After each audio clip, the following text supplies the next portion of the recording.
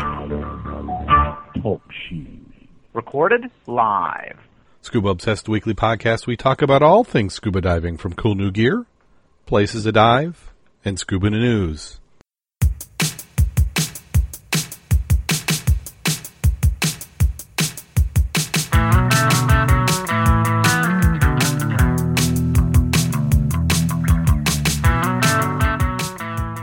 Scuba Obsessed episode 281 was recorded live May 12th, 2016.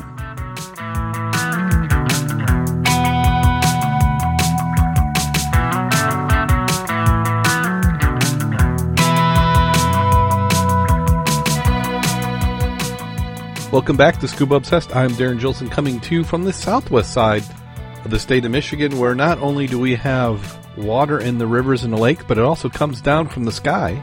Joining me this week, we have Mac, the dive mentor. How you doing today, Mac? I'm doing very well. A little damp, but well. Yeah, now, is that damp from diving, or is that damp from just being out in the weather?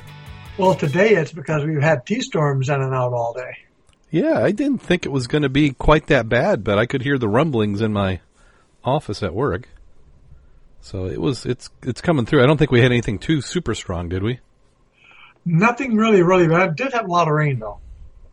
I didn't notice any of the rivers or creeks being exceptionally high. The sidewalks over here in my area were flooded. Oh, the sidewalks? Yeah. Wow. I mean, it came down literally buckets for maybe 20, 30 minutes. Oh, I just guess I wasn't looking in the right spot, or I was busy doing something else for a while. Well, I know the cloud layer was about 30 feet this morning. It was a little low, and I know when I left work, the fog was coming off of Lake Michigan. Gives that nice. Yeah. You were lucky to have a quarter-mile visibility lateral, and up, the trees were covered. So not a good day to be on the big lake or flying a plane. Flying for sure. Big lake, unless you had a really, really, really good GPS. Maybe a nice radar. Wouldn't be too bad either. Radar would be fine. I'd like to thank everybody for tuning in. Last week, I listened to every single episode that we do, just to kind of critique and tune things. And the audio was a little clippy, so we apologize for that. I think it was still listenable, but there was a setting that it ran through that was clipping it. So I'm going to try and avoid it for this week. But thank you for listening. Thank you for everybody who's in the chat room. We had Mark pop in for a while. How you get in the chat room is you go to TalkShoe.com, and we are show 73759. We typically record on Thursdays live on the TalkShoe, sometimes between 9 and 10. Try to keep it closer to 9, but we are in diving season, so you never know what's going to happen. Somebody might get in the water. So let's, do you have anything you want to plug before we get into the news, man? I'm just anxious to look at all these little items you have listed. Some of them are pretty interesting. Yeah, we had the first one, the first few, like we always like to do, is follow up with articles we've talked about in the past. Yeah, our gripes with mainstream media is it's hard to ever get any sense of follow-up. And this one, if you remember, they had the filmmaker, Wesley Skiles, and he drowned in 2010. His wife has sued, and who she decided to sue is the equipment manufacturer. I don't know if we covered it at the time, but he was actually diving a rebreather. Wesley Skiles is a diver and cinematographer with over 7,000 dives and 100 films to his credit. He died during a dive off Boynton Beach, Florida in July 2010 while filming a documentary for National Geographic. His widow, Terry Skiles, claimed her husband drowned when oxygen sensors and electronics on a Dive Right O2PTIMA brand, Optima, that looks a little odd, rebreather failed. During Monday's openings, the lawyers Spangelberg, Spilby, and Lieber, Dustin Hoffman, said Skiles drowned while ascending from an 83-foot dive when the Optima rebreather shut off oxygen minutes before he lost consciousness. Herman said the oxygen sensor in the rebreather was known to deliver incorrect readings and work improperly when covered in water. That is why a defect is such a dangerous one, because it's a transient failure Herman said divers don't even know the rebreather has failed because they are still getting signals. Everything looks okay, but there might be dangerous levels of oxygen in the rebreather, and the water might come off later and the oxygen returns to a safe level. A diver is a close call, never knew it. Herman, who requested up to $25 million in damages during Monday's opening, said Dive Right placed the rebreather in the market without properly testing it. You don't know if it's broken or if somebody needs those alarms and they don't work, Herman said. The water is on the electronics, and the diver needs those alarms, and the diver dies. Unlike open-circuit scuba equipment, which a diver exhales air ultimately enters the water, a rebreather recirculates the diver's exhaled air, removing carbon dioxide and reusing remaining oxygen. The defense argues diver error rather than a defect of equipment caused Skiles' death. During Monday's opening, Concannon and Charles David Concannon told jurors post-accident tests showed the equipment worked properly. By contrast, Concannon claimed Skiles rarely used rebreathing equipment and was not certified to use the Optum, which he had borrowed from a colleague because the rebreather was required for the project. He was a lousy rebreather diver, Concannon said, noting Skiles typically dives with open-circuit equipment. He did not like rebreathers, he did not like to use them, and he did not like to use them for filming. Concannon argued Skiles, whom he accused of using prescribed painkillers at twice therapeutic levels and diving on less than 5 hours sleep, manually turned the rebreather off and forgot to restart it on his ascent.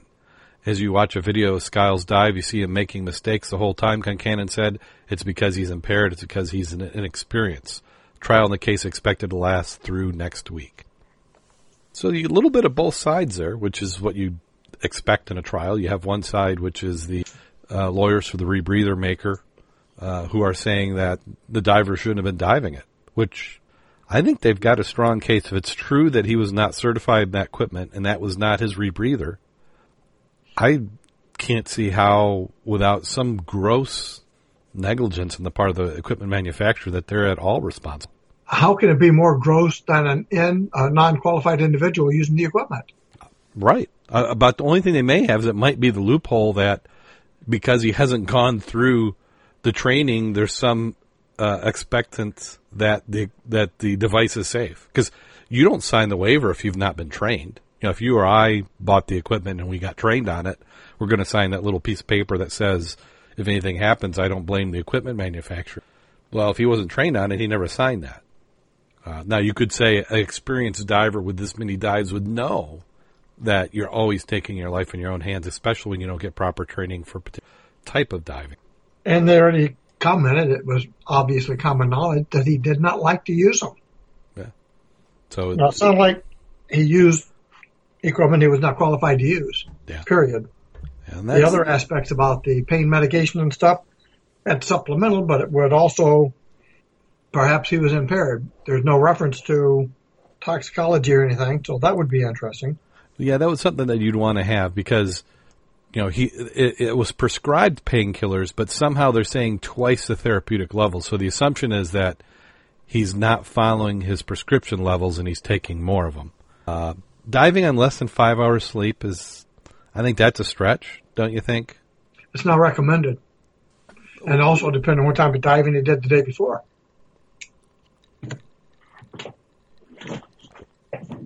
So I'm sure we have not heard the last of this. It looks like the trial's just getting started this week, and we will certainly follow up on it. I'm just curious also where they talk about the sensor when it gets water on it, and then it doesn't have water on it. I don't know how you could be using it, and suddenly it doesn't have water on it if you're underwater.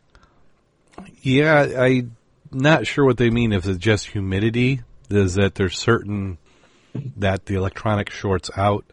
I'm certain that these attorneys spent some time and were looking for anything that they could kind of go, yeah, see that there? That's what happened over here. And we're also talking 6 years ago. Yeah.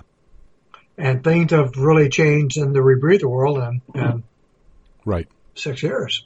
Yeah. And Dive Right was not an early entry into the rebreather market. Theirs was a fairly established model. Bottom line is, he was not qualified for the equipment. He used that equipment. He was at fault. Yeah, that's what my thought is. You know, tragic for his family to have to deal with it, but that's what you're trained in all parts of diving to get proper training for whatever you're doing, especially rebreathers, because you couldn't go and buy one. And in a way, I'm kind of surprised she's not suing whoever gave him the rebreather. That's what I was not going to say that, but yes, contributory negligence. Yeah. Why did you give him that whenever you knew he was not qualified? Yeah. Well, sometimes things happen when you get somebody who, a larger than life person who's considered to be an expert. 7,000 dives, huge amount of experience.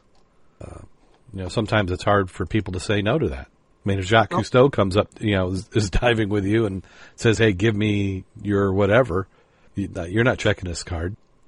Well, remember we talked about that other photographer who had thousands of dives, but his dives were less than 20 feet. Oh yeah, that was a surf photographer. Yeah, right. So it's like that's not the same thing. No. So you need to know the quality of the dives, but again, he used equipment wasn't qualified for. Yeah. And then here's the story that never goes away. In fact, it repeats about every 3 to 6 months. The Great Lakes shipwreck mystery reaches new depths. A suspected piece of a Great Lakes shipwreck mystery, the Le Griffin, was examined once again Friday in hopes of finding out whether or not it's part of a lost ship and piece of an international treasure. The piece of wood was first found 15 years ago, about 80 miles west of Charlevoix, using a laser measuring members of the Hexagon Manufacturing Intelligence scanned the wood beam believed to be from Le Griffin. Laser tracker sent images to where they were scanning to a computer, creating a 3D model of it. What we can use for simulation purpose to really confirm that the measurements would match something that would go into a ship more precisely, said application specialist with Hexagon Manufacturing Intelligence, Emily Odia. The ship arguably sank in the waters of Lake Michigan centuries ago, and since the age of 13, it has been Steve Liebert's mission to find it. In the past decade, Liebert's team has made several Lake Michigan dives in the shipwreck they believe to be the French vessel. It's a long dream that we've always wanted to do, said Steve Liebert, press of the Great Lakes Explorers Group. It's the most sought-after ship, probably one of the most sought-after in the world, if not the number one in the Great Lakes. Now that Liebert believes he has found part of the ship, he's working on proving that it's a piece of the Griffin through markings in the wood, and that's where Hexagon comes. A lot of stuff we do is industrial stuff. We measure a lot of airplanes and cars, so it's the first time we've had a chance to scan something historical that might actually have a meaning, said O'Day. It's really important to think in history going back so many centuries and finding history and treasure. And they're doing it for free. Well, there's obviously an equipment cost. Right now, this is pro bono, and we're just out here for the sake of history to help out, said O'Day. Steve Liebert hopes the more that it's studied, the more they'll learn and hopefully find out if it's, in fact, Le Griffin, the ship he's been searching a lifetime for. So what do you think, Mac? Well, there's another article. I'm trying to figure out where it's from, but it's talking about him and his comment on it. Let me see if I can find something I thought was interesting, because I hadn't heard this part. Yeah, because this is a little different. Now, this isn't the same person who last year found what they later said was like a piece of a fishing net. Yeah. And you've got several groups that are looking for it. Yeah, it's one of those things. Some people are some of the most compelling is that the wreck crashed up on an island and they at one point had reports of skulls and pieces there, I believe. But if you go in Wikipedia and look up Le Griffin, in fact, we'll do that right now. Consult the Great Book of Everything. The item that you're really going to find is you're going to find a drawing of it based upon a wood carving that they have no idea if it's of any value whatsoever.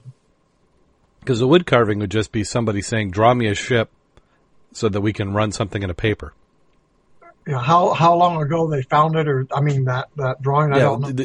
Because the ship was launched in 1679.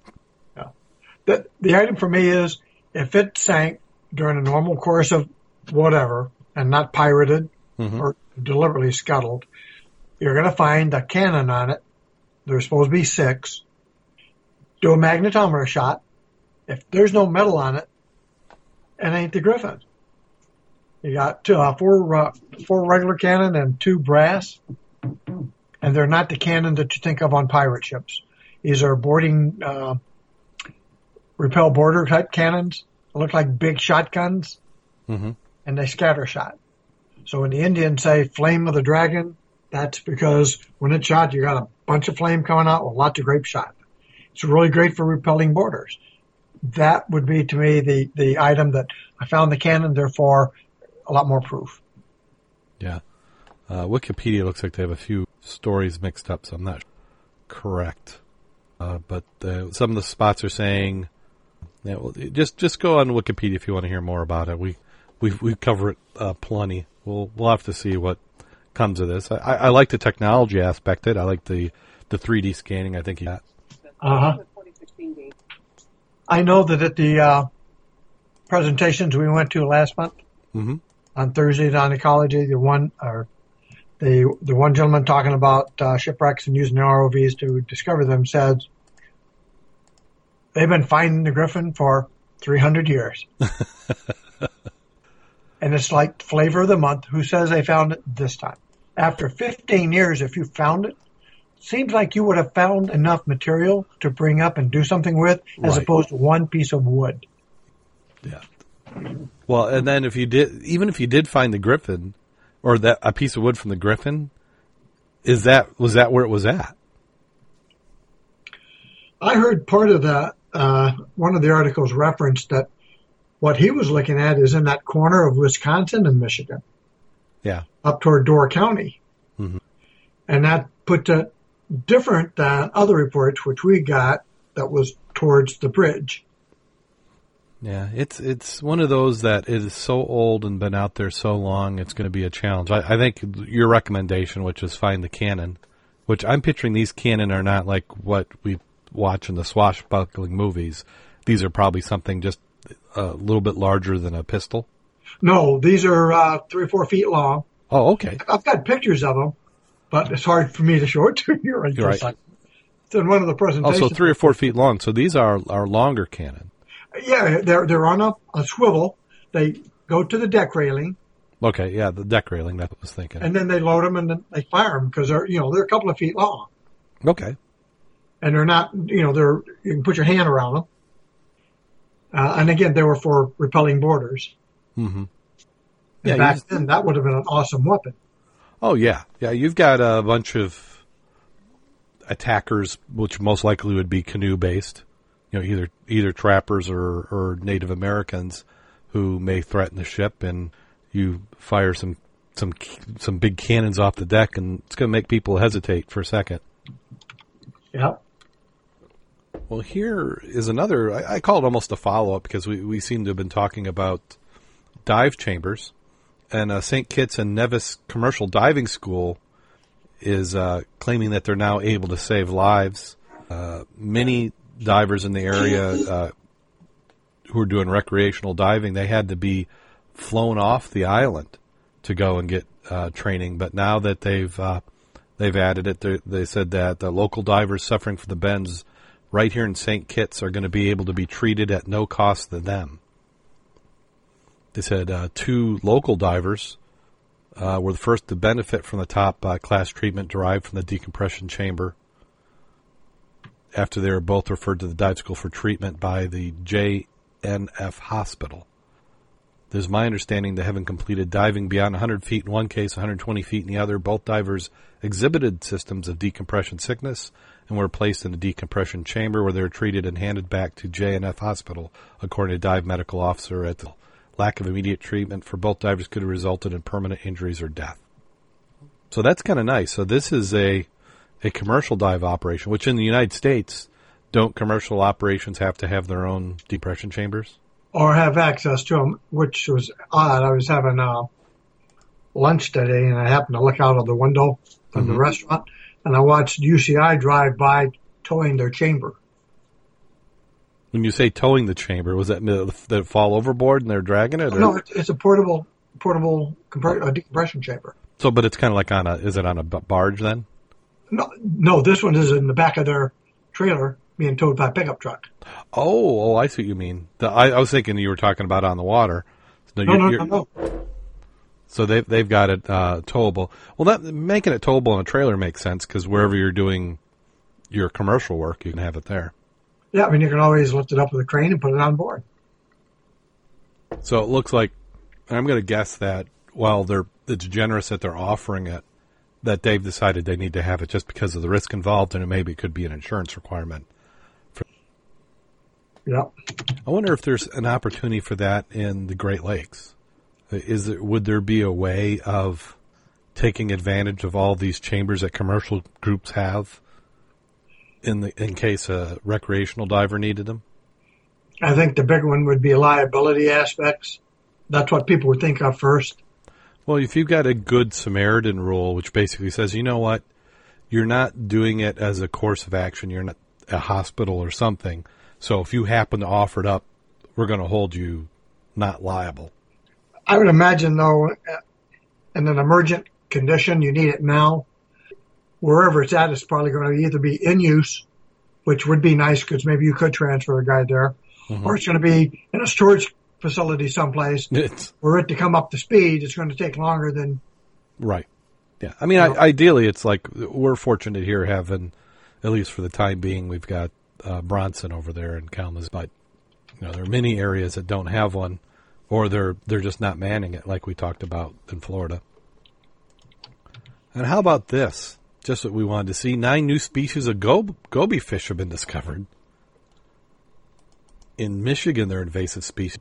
We're kind of hoping that these don't find their way here, but coral reefs are home to many animals, and the gobies are no exception.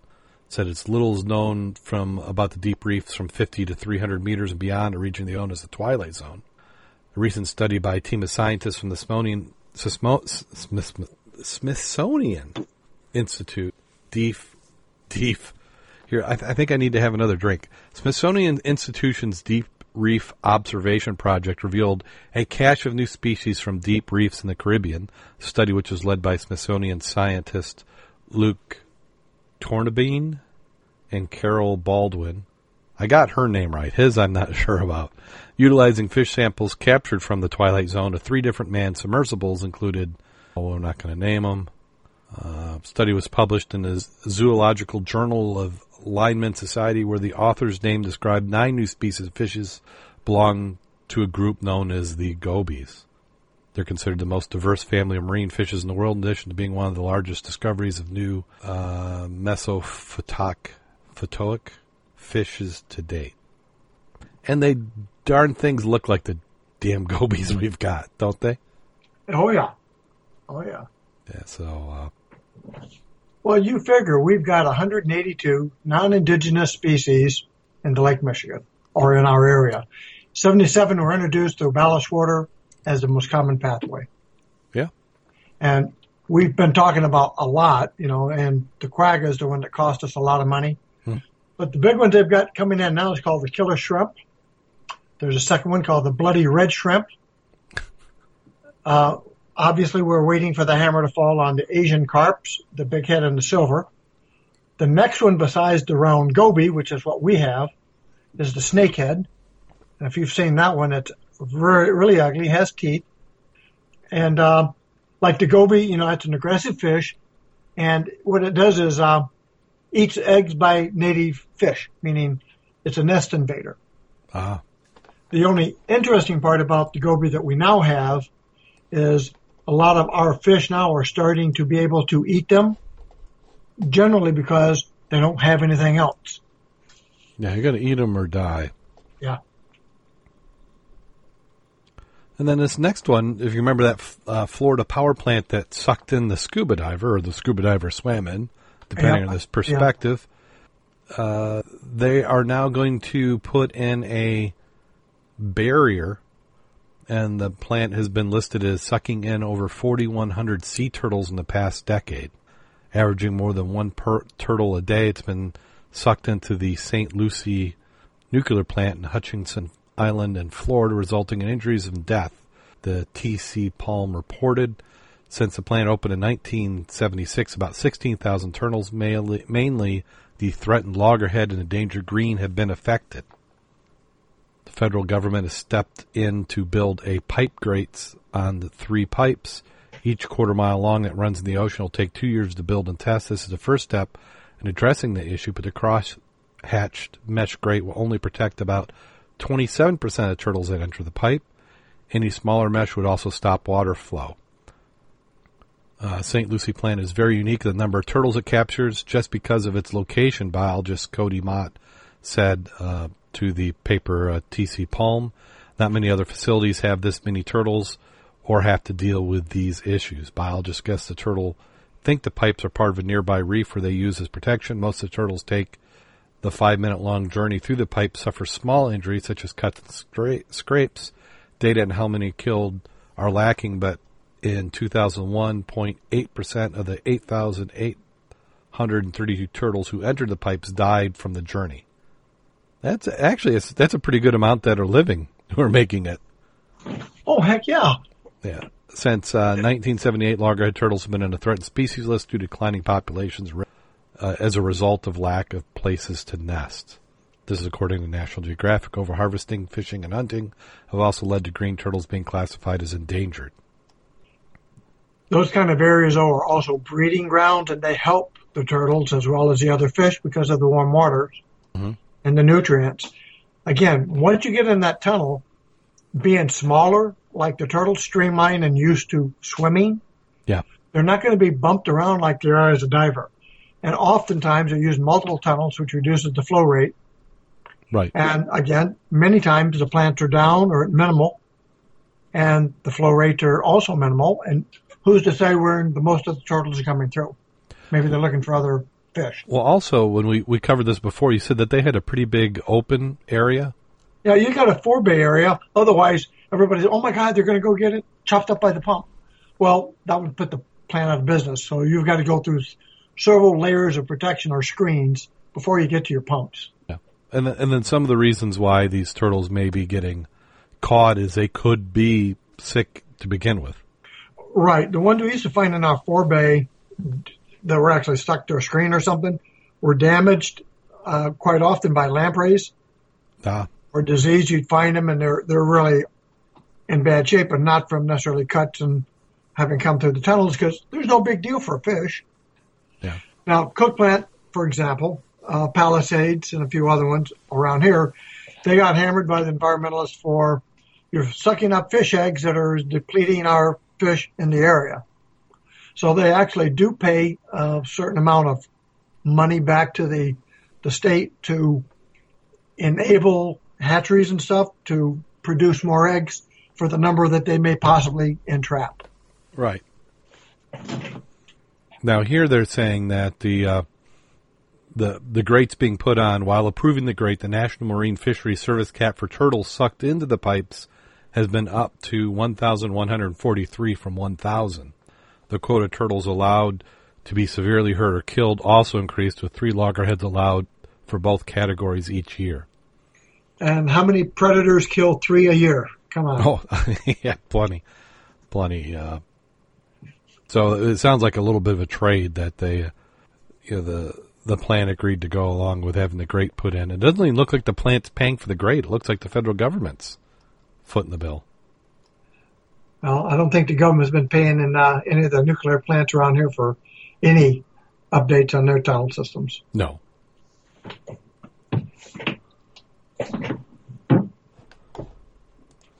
Let's see. I think they also talked something about that. What prompted this last one was the diver getting stuck into it. And then this one's a little bit off our normal track. The one reason I put it on is we've covered it in the past, and then with my kids doing the robotics this year, I thought this was interesting. But MARMC Volunteer Judges Underwater Competition. This is out of Norfolk. Mid-Atlantic Regional Maintenance Center employees volunteered during Nautilus 10th Annual Marine Advanced Technology Education Mid-Atlantic Regional Underwater Competition. Let's grab a bunch of more letters together. At the old Dominion University Recreational Wellness Center, Norfolk, April 30th. The competition encourages students to applied scientists, technology, engineering, and math, STEM skills that they would create underwater remotely operated vehicles or ROVs to participate in a mission to simulate real-life issues. This year's theme was From the Gulf of Mexico to Juniper's Moon Europa, ROV encounters in inner and outer space to highlight technology developed for exploration scientific use in both ocean and space environments. It's a wonder to have so many volunteers here today because of the competition can't run alone. Nautilus education specialist and special program manager Susie Hill said, we need underwater pool mission judges, engineering judges, poster judges, as well as overall logistic judge. It meant a whole lot to have the judges that have this kind of experience, the expertise in areas like engineering and electrical design. Students test the ROV in 4 underwater missions, including photographing ocean samples of deep-sea coral, surveying the ocean floor for model NASA mini-cube space satellites, identifying oil samples using gas chromatographs, charts, and repairing an oil wellhead. Teams ranged from scout beginner level to ranger advanced level and came from schools in Delaware, North Carolina, and Virginia to make up 15 teams. A panel of judges reviewed each team's ROV for design, safety, and teamwork skills during the product presentation, and an opportunity to ask students questions about their designs. I was judging the production portion of the competition.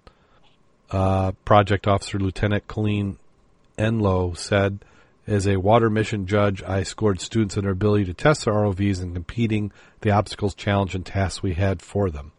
Judging is broken into different areas. In addition to competing the underwater obstacle course, students created product displays and presented their project to judges if they were trying to sell their product to a business. Mission specialists are based on science receiving calls from NASA wanting to put their ROV into space. And it goes on. It's quite a nice article.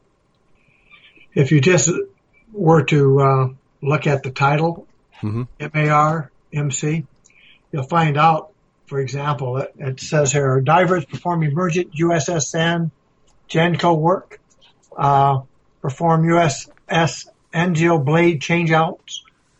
They're very freaking busy. Inspect Crete Naval Dive Chamber, repair USS Kearney and Suda Bay. So they do a lot of work. So that's not just a group, the Mid-Atlantic Regional Maintenance Center. Right. So that's a what the name says. That's a group who does maintenance throughout the world and inspects facilities. Right. The articles I'm looking at are basically Navy mills, NAVC Navy, Global Security. Let's see here, Dompto Navy Mill. So it's obviously associated with the military, Navy, but there's a lot of other sidebar work they're doing at the same time. Right. Yeah, well, it's nice that they're able to get involved with the kids again, doing some science and technology, because if you don't get them started now, they can't decide that's what they want to do for a living. Yeah. And then we have some vessels that have been sunk to create a memorial reef. And we love to see more reefs. I'd like to see something in our neighborhood. Oh, certainly would. This one is out of Atlantic Beach, 108-foot retired U.S. Army tugboat, now rests at the bottom of Howard Chaplin Reef in memory and honor of James Franciscanoni, former North Carolina Division of Marine Fisheries Artificial Reef Coordinator who died in 2014. The vessel was named the James S. Francesconi, taken out the reef May 7th. Along with this vessel, the DMF also took out a 65-foot retired New York Harbor tugboat, the Tramp, which was sank in line with James J. Francesconi. The two vessels will now form a new artificial reef, much like the ones that Mr. Francesconi helped create during his lifetime. Several local organizations have helped fund the memorial reef, including the Big Rock Blue Marlin Tournament. Tom Bennett, Big Rock's charity chairman and treasurer of Big Rock Foundation, says he thinks Mr. Francesconi would have been very pleased not only with the reef, but the way people and groups came together to create it. I had a pleasure meeting him several years ago. He is very dedicated to the artificial reef program and wanted to make it as great as possible. One of the guiding principles of Big Rock Tournament is promote sports fishing in Carteret County. I sent you a blurb video. Video is excellent. It actually has cameras on board as it's being sunk. Oh, I love it when they do that. And video of it after it sank. It's very, very good. Okay. You'll enjoy it. Anybody like to look at how it really does look from the inside? It's pretty cool video. And I've muted it, and I'm watching the video. Oh, this is a nice one. Yeah. Yeah, so you just have to search for this. This was published on May 8th, 2016. Nice quality cameras they're using, good shots. Yeah, I'll have to take a look at that later, but that's excellent. Good find. That's right. It reminds me of the North Shore. Uh-huh. Because that's the way it looks. Yeah. You know, that one was intentionally sort of scuttled in the middle of the... Yes. And it's sitting on the bottom just like this one. Except this is much bigger. Yeah, how do you like it? They're going to make a reef, and they just had another tugboat sitting around. We'll do twofer. Yeah. How deep was that, did they say? Because the North Shore is in 150 foot. Let's see. I mean, 150 foot, I think, is a good depth because it keeps it low enough where you're really not going to be impeding traffic. It usually going to have high spots of the wreck, which are going to get into a recreational range. 120 would have been really good, though. Yeah, because then you know that you can't go deeper than that. They don't say, but I bet you there's going to be a reef website. I'm picturing actually 80 feet. That seems to be what they do off the coast quite a bit. Yeah, good ambient light, and it's settled really, really nice. And then we have the Thames River shipwreck that some people are considering to be a time bomb. This article is actually from weather.com, which what caught my eye is if you take a look at that original photo. Yeah. Isn't that beautiful? I don't know what that was. Who did the scan?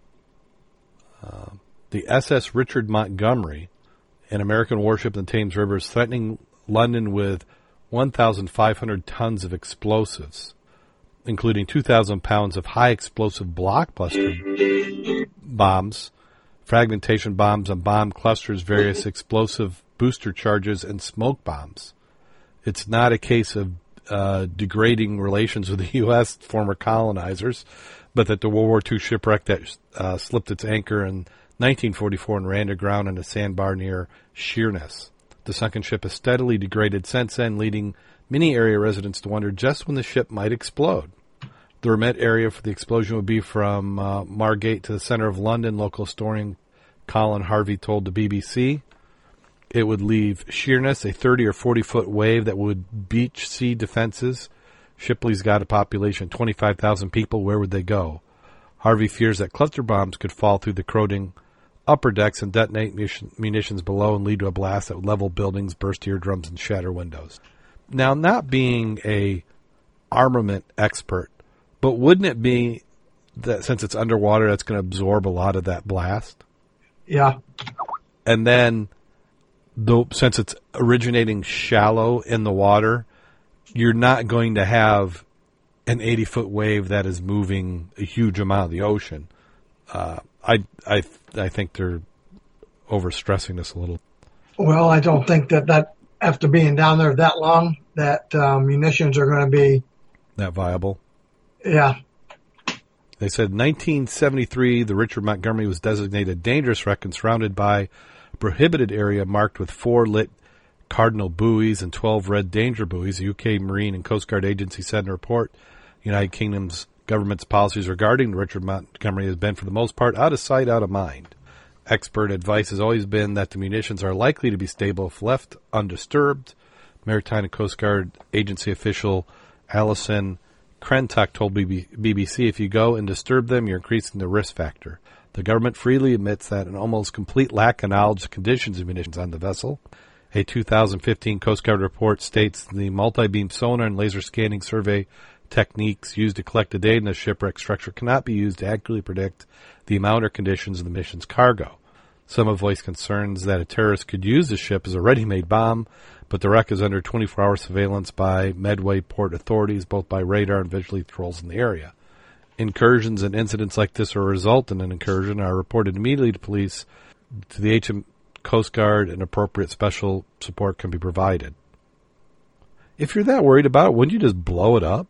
Well, it's like, here's great hullabaloo about nothing because almost complete lack of knowledge of the condition is known. Well, then go down and look. Right. Why? It's like, what's the issue? Go down and look and see if you have a problem. And then again, look at the ships that sank in 1945 through the war, similar to that one. Oh, yes. And what happened to their munitions? Yeah, there's plenty of evidence of what the condition would be. This is not the wreck that they were saying as the mafia used to go down and get explosives from? No, I think that one was off Italy. I mean, that's what I thought too. It's like, well, see, if somebody would do that, then you wouldn't have the problem. They'd all been gone. They just you piece them out a little bit at a time. Yeah. Or the explosions would be minimal, car here, car there. Or you don't have the committee who has to vote on it. The one guy makes a mistake, blows himself up. Problem solved. Yeah. Me, I would want to go look at the shipwreck. It's a shipwreck there. Because I don't know what the water conditions are going to be. Well, I'm looking on the inside. Now, where are you going to do penetrations at? I bet you we need to. Why is that a hazard, though? Yeah. It's sunk, been there for years. I'm looking at the wreck. There's nothing basically usable. Yeah. Our UK listeners, if you could drop us a line, theshow@scubaobsessed.com, I'd be interested to hear. I bet you there's some local information about this that is going to be a little bit different. When you see an article like this, you wonder what the avenue is. Did somebody not get their annual check or something? Britain's biggest ever gold nugget. So, if you don't have explosives, at least you can go find a nugget on a shipwreck or near a shipwreck. They're saying it's one of the biggest nuggets ever found on or near a shipwreck. I wonder why the nugget is worth more than the weight value. Yeah, it's because they haven't talked to any of the pawn shops that I know of. I mean, because 3 ounces is nice, so you figure $4,000 or $5,000 at most. Oh, so it's only 3 ounces? That's how that weighs 3 ounces. Oh, yeah. So, I mean, I know it's unique to find a nugget, and they do sell more before you melt them down. Yeah, because they're pretty on their own. They're a little bit of art, but you're not going to get. Yeah, you try and get that. I think what that's telling me is that's what the sale price is that somebody wants. They're hoping to get 50,000 pounds for it. Yeah, you're right. 3 ounces in U.S. dollars, maybe $6,000 if you saw somebody who liked the nugget. It's a good sized nugget. They said right. It said 3 ounces, which is about the same as a small chicken egg. And then later he said he was spoken out how his excuse me, how delightful it was at finding a 23-carat nugget. So believed to be part of a $120 million haul. Now that part would make me interested. Yeah, he 60-year-old gold prospector, kept his find secret for 4 years so he could continue to search the area for gold, only going public once he was sure there was no more there. It was discovered near the treasure-laden shipwreck in Wales. The shipwreck it was near sank in the hurricane in 1859. He said he was absolutely stunned when he saw the shimmering gold, adding the sun was out so the gold was gleaming, and it was because it was underwater, it was magnified so it looked huge. I was really only expecting to find gold dust, so I couldn't believe it was when I realized it was a huge nugget. Now, is he thinking that the nugget is just occurs there, or is this something that could have been on the shipwreck? My understand that other part, remember what it said? Part of a $120 million haul that went down the Royal Charter when it was shipwrecked in 1859. Mm-hmm. And he found that in 15 foot of water. I could spend a lot of hours out there looking around. If I found one, I'd look for the second. Oh, I'd spend 4 years myself. Absolutely. You're not going to tell anybody, not until you pretty much said it ain't there. And I can't believe he wouldn't have had a metal detector with him. Oh, yeah. Once you've got that, I think that justifies the metal detector. Oh, heck yeah. He says, I spent 39 years prospecting. I've had a lot of gold nuggets, but I never thought I would find one so large myself. Britain's second biggest nugget was the Carnan nugget found in Cornwall in 1808, weighing 2.08 ounces. So that's the biggest one? Well, maybe that's what it is at local history. They're going to, it's because it's a record holder. Mm-hmm.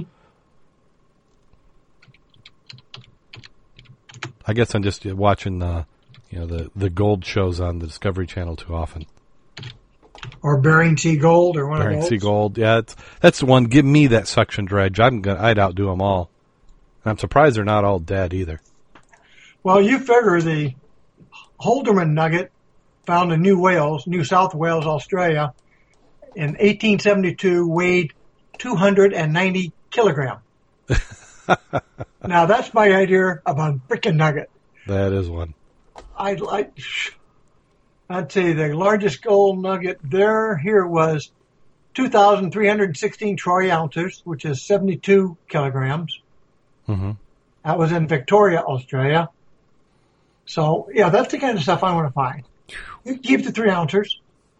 Yeah, like anything else, though, they say to find it, you have to look. Yeah. So you got to be out there looking for it. Well, good for them. Well, I think we just cleaned up Scuba News. Yeah. Like to thank WRVO Radio for putting us on the air another season. WRVO Radio, Reno Viola Outdoors Network. You can follow them, listen to them. They've got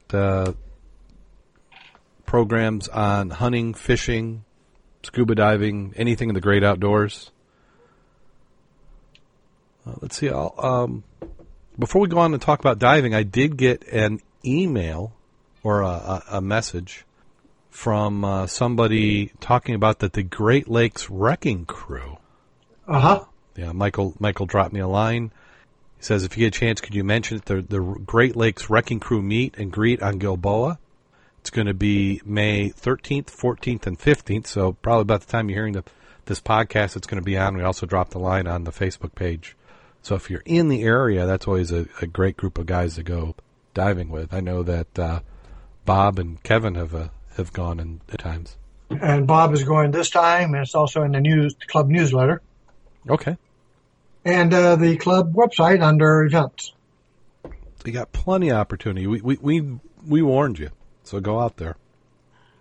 But we appreciate whoever it was from the group. Yeah. Give us a buzz. That's good. Yeah. Anytime you're the group and you want us to do a shout out anywhere in the world, we do have listeners all over the world. If you go and put a pin on the fan map, let us know where you're listening from. We always love that. We love those 5-star reviews in iTunes and also on TalkShoe. So I understand that there's some diving going on. Well, Kevin is diving like a crazy man. Meaning he's diving a lot, not that he's crazy. There. He's crazy about diving. Yes. Yeah, he's been diving probably, it seems like 3 times a week. He finished his rescue diver course, I believe. He did that, finished that up in Gilboa a couple of weeks ago. Mm-hmm. Working on his master diver now. Yeah. He's been doing a lot of research on different shallow water wrecks, and you saw the video he did on the steamer in Gull Lake, correct? No, I haven't seen that one. Oh, yeah, it's a nice one. Where did he post it? Yeah, I think you're mentioned in it. You and Bob, you're talking about the steamer that you guys saw in Gull Lake at the north end. Oh, I'm sorry. Yes, I have seen that one. Yes, that was and that is the steamer. He found it. He posted one like a day or so earlier. It wasn't a video, but he said, I don't think this is the one. And then he posted the video, and that's the one that we were talking about. So it was. I'd love to talk to Kevin in person about it, just to kind of see what his impression was. Right. And then he wound up having to realize he's going to have to go back and do some more scanning because he had, I want to say, how do you say it? Not necessarily misinterpreted some data, but had the setup wrong.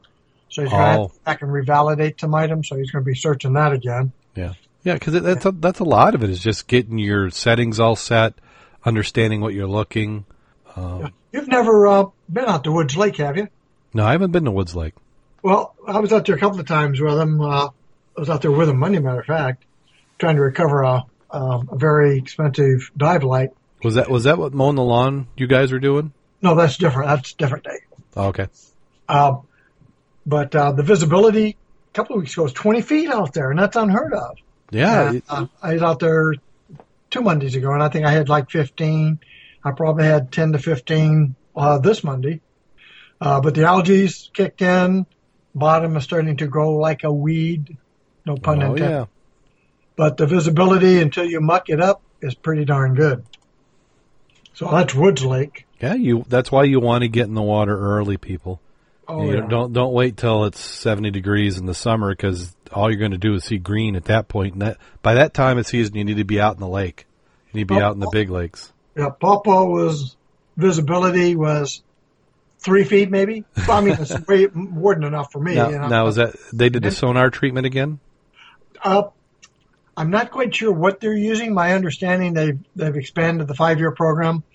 What was interesting, I don't know if you saw the pictures of our freshwater barracuda. No. You didn't. They're a couple of feet long, and they're pike is what they are. But if you look at them, they look like barracuda when they're in the water, other than keeping their mouth open all the time. They don't do that, but they have teeth. We found a couple of those dead. And I looked at one trying to find what killed them. And I did not see any lamprey markings, which is normally what we find. Because they were some healthy looking fish, other than they were trying to swim upside down on their bellies. So don't know what that was, but we're trying to find out if we find any more of them along the shoreline. And Pawpaw's getting warmer. It's up in the 50s. It's almost wetsuit weather. Actually, Curtis dove wet last week. Oh, we did? Yep. Let's see, Karen, I don't know if you've met Karen, one of our newer members. She had rotary cuff surgery, but she's been showing up anyway, just as support and taking pictures. And her mother, who is 70, just got certified. It'll remain to be seen if she'll get into the colder waters in Michigan. She's certified in Texas. She said the water temperature there was 75. 75? 75. Huh. And that was a river. And depending on what the weather is, well, we were out scanning last week, mowing the lawn, looking for the bomber. Mm-hmm. And I mapped out where the beach was at, supposed to be at. So in the area that we're looking, there's 3 aircraft. I hope to actually find one of them. We need to. We're due. Just through odds and time looking, this is a season. I've said that the last 4 or 5 seasons now, but this is the season. We're finding something. I hope so. We're scheduled for tomorrow, weather permitting. Last Friday was flat, so we stayed out till we got back at midnight. Yeah. So, I mean, it's flat. You take advantage of it. Oh, yeah. And it's beautiful. That's just great time. Nothing beats being out in the water. Yeah. And I got the fish today, so I'll rig that up tomorrow. So if you got a little chop, then we can still go out. Mm-hmm. Yeah, a little chop's not too bad if you're towing it. So we'll find out. Hopefully it'll be nice. Today sort of sucked out there from the aspect of you couldn't see. Yeah. Now, have you gotten any diving in the last week? Yeah. That's what I'm saying. I was at Woods Lake. Okay. Pawpaw. We need to get you back in the water. Oh, I do. I've just was kind of been under the weather the last really a month and a half between robotics and just not feeling well. I haven't done it. I'm probably kind of borderline now. If it was a nice day, I could go out. Well, don't forget to read this month's newsletter. We talk specifically about what you're talking about. Yeah. I did mow, so my advice to anybody is if you want to see what my property looks like mowed, you need to get out now, because this may be the only time. Google if you got the satellites going. Now's when you need to take the photo, because I've got 12 acres and it's rare to get as much of the property. I didn't have all 12 mowed, but I did have along the driveway, along the road, around the house, probably a good 2 acres plus. What was it you lost the scuba tank in the snow? Did you find that yet? Yes, yeah, I did. Yeah, I have found my and I found that within a few days. I had to go out and probe for it, because what's the problem is that once it gets to that point, who knows? I mean, I'm afraid that Jim, my dive buddy, does plowing for me, and I don't want him to launch a valve off a tank and have it go rocketing. But I did find some. I did have a fin in the ground as I'm mowing. I see something in the area I haven't quite gotten to, and there was that there. It's just when the lawnmower broke, which it broke. I can't remember now. Probably the podcast talked about it, like August or September, and had to buy parts, and I finally got those going. I've still got more parts to do, so I'm not sure if I'm going to be able to mow again or not. So this is the mowing podcast. Yep. Well, we got the club meeting on Tuesday. Yep. And hopefully I can make it. And SAS has started their diving, so they're They had one on Wednesday. I think Richard went to that one. So we'll have that on Wednesday. We have the Thursdays on Thursday. Yep. Then we got the weekend. Yeah. And that should be, Bob will be back, so he will be wanting to hit the Havana. Yeah. And what is the Indiana folks doing? Do they have a dive day? Is that a Tuesdays as well? Theirs is a Wednesday, as I Wednesday. remember. Okay. So. And, yep. They're going south, of course, which I'd expect. Mm-hmm. Yeah, but this is the time. Get into your dive shop. I haven't been in a dive shop either. I've got a tank down there I've got to pick up. Oh, I just feel so far behind. Well, John just completed another course. They've got doing the electro check of your neck of the tank. Yes. During your VIP. You got certified for that. Yep. And that's a good skill to have to be able to do those tests. Yep. So if you haven't had a VIP for a while, might be time to get one. Yeah, I'm getting close to hydro on one tank. I think I can do a visual one more time, and then I've got to have a hydro. Yeah, I'm trying to rotate my stock to use my newer ones. Mm-hmm. And I've got a tank in the back of my car to get back to you. It's full. Check the pressure disc. Oh, okay. On a hot summer day. Yeah, no. The only thing leaking in my car is the tires. I got a right front with a cracked stem. Yeah. I finally got the leaky exhaust valve, open exhaust valve stuck. I got that fixed on the plane. So I've been doing a little bit of aerial surveys. And found an interesting phenomena that I took pictures of. It's a half moon arc from the right side of Grand Mirror to the left side of the burial lines at Cook Plant. Huh.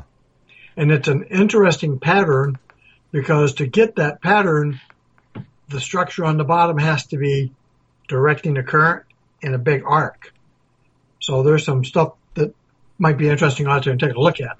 Yeah, we should take a look at it. I I know they don't like anybody looking, but we may have to look. Well, we wouldn't be looking on their property. We just started at the Grand Mirror. It's north of Grand Mirror. So you've got 70% of the arc is not even near the plant. Well, I'm not even talking about the plant. I'm talking about Grand Mirror. I don't think they like anybody talking about shipwrecks around there either. Well, there's some out there. We didn't find any aircraft or anything like that, but we found some very interesting geological formations that we're going to have to dive. Because you'll be out there, you'll see your sand and you've got your wave actions, and all of a sudden the bottom gets really gnarly. So it's possible that used to be a underwater river. Oh, okay. But we're anxious to get out there, and that was only in like 45 foot of water. Now, is this north or south? This is north of the North Pier, but south of the intake tunnels for the waterworks off of Gene Clock. Huh. Yeah, that's a very small area, relatively small area. So that'd be interesting to see what that is. Yeah, that's what I am. It couldn't be our propeller-driven object, could it? Don't know. Got to look. Yeah, that would be awesome. Oh, wouldn't that be? Yeah. Seems a little too far in, but who never know. Yeah. Okay. Oh, you got to get healthy. Jim's got sinus issues, so he's got to get healthy. Yeah. Ken's working his butt off. Somebody being retired. Yeah, those retired guys working all the time. Well, like he says, it's totally different when you don't have to go to work. And you can say no. He said your whole attitude changes. It's like you're in control, not your, some guy sitting behind a desk trying to tell you what to do. So he sort of likes that. Yeah. Yeah, plus, it's just the feeling that you don't have to is nice. Yeah. Okay, well, I feel like there's something else that we need to be covering, but I can't think of it right now. All our canned speeches, why aren't you diving? It's perfect time to go diving. It's May. If you haven't hit the water yet, then you're probably me. June, July, and August is... Oh, you got an ice dive in this year? No, I didn't get an ice dive. I didn't make it. I'm like turkey dive. Oh, okay. Yeah, so I'm what, is that 6 months now? I bet it is. Yeah. I had such a good January, February. I forgot everybody else didn't. Yeah, I couldn't. Yeah, I need to. And I'm to the point now where I've got to like quadruple check everything. You know, where you have the muscle memory and you know where everything is and everything's set.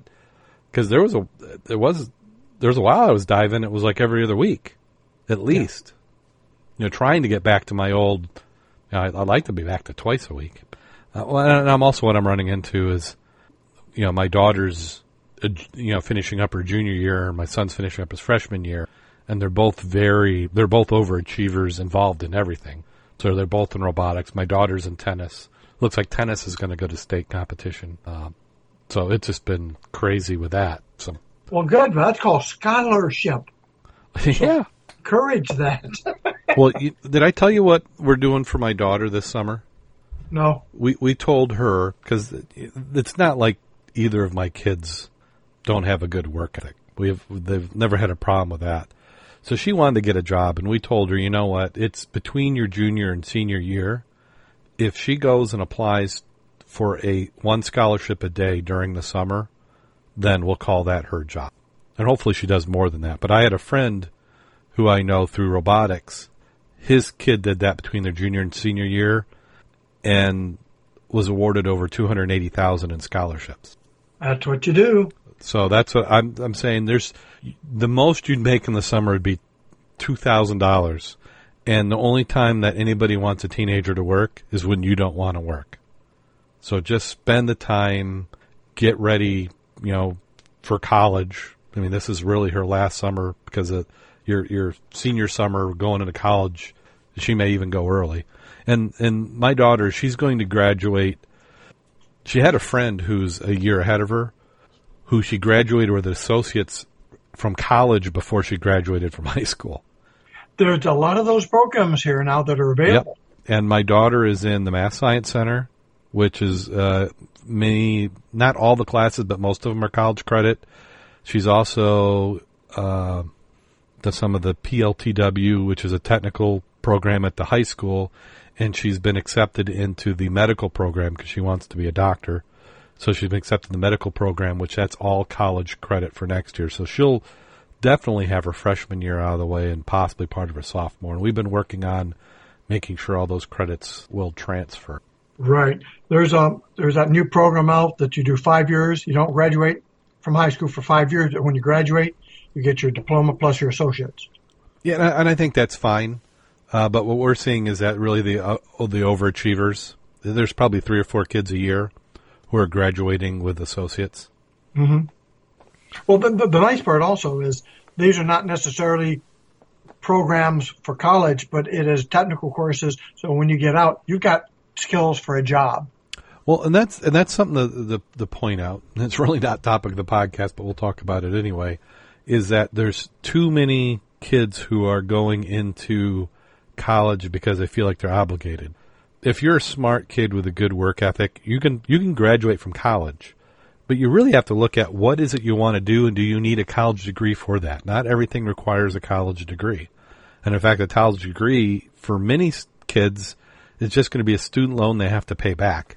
We've got trillions of dollars in debt that is owed by students who have gone to college, and it would be interesting to see a study of whatever you graduate with, how many people are using that degree in whatever they end up doing. I pretty much agree. I realize a lot of people at the businesses I've been at, if you're any good, you're not working what you were doing when you were hired in 10 years ago. You're a supervisor, which Right. means the skills that you had, you're not using because you're a manager. Right. Well, and that's what it is. And here's what's happening. Like at the place that I work, not in the job I do. I'm a technology strategist, and I actually prototype and create new products. But the business, which is primarily printing, we're having a heck of a time finding people to run the equipment, to do those jobs. And those aren't just you walk you graduate from high school and then 2 days later you can go do this. They're not quite an apprentice program like that would be for welding or for electrician, but it's something that you have to have the aptitude to, you have to like to do, and you have to have a good work ethic and do it. And they're just not finding people. A lot of these careers don't have enough density in an area to get any schools to develop people for them, and just matching people up to do it is getting to be a challenge. Yeah.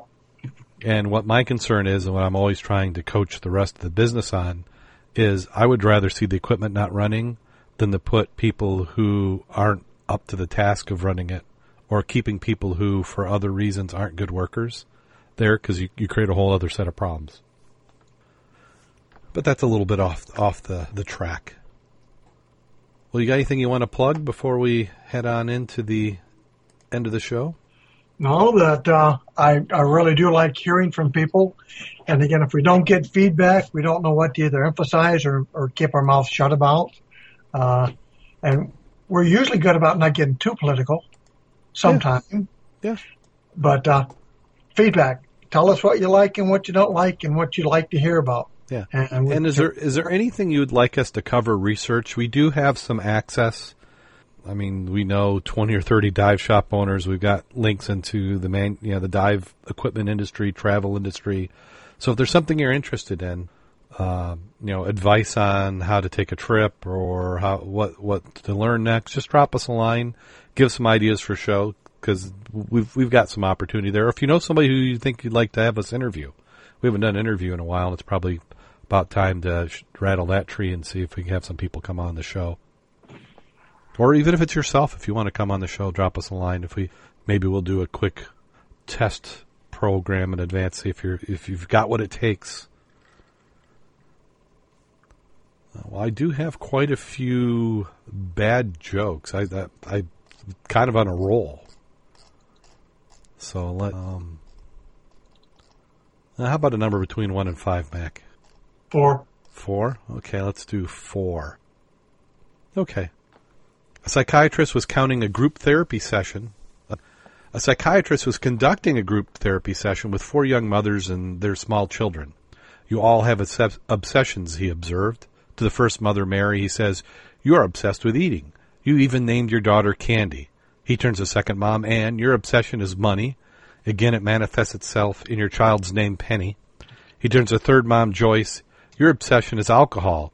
This too manifests itself in your child's name, Brandy." At that point, the fourth mother, Kathy, gets up, takes her little boy by the hand and whispers, "Come on, surface support, we're leaving."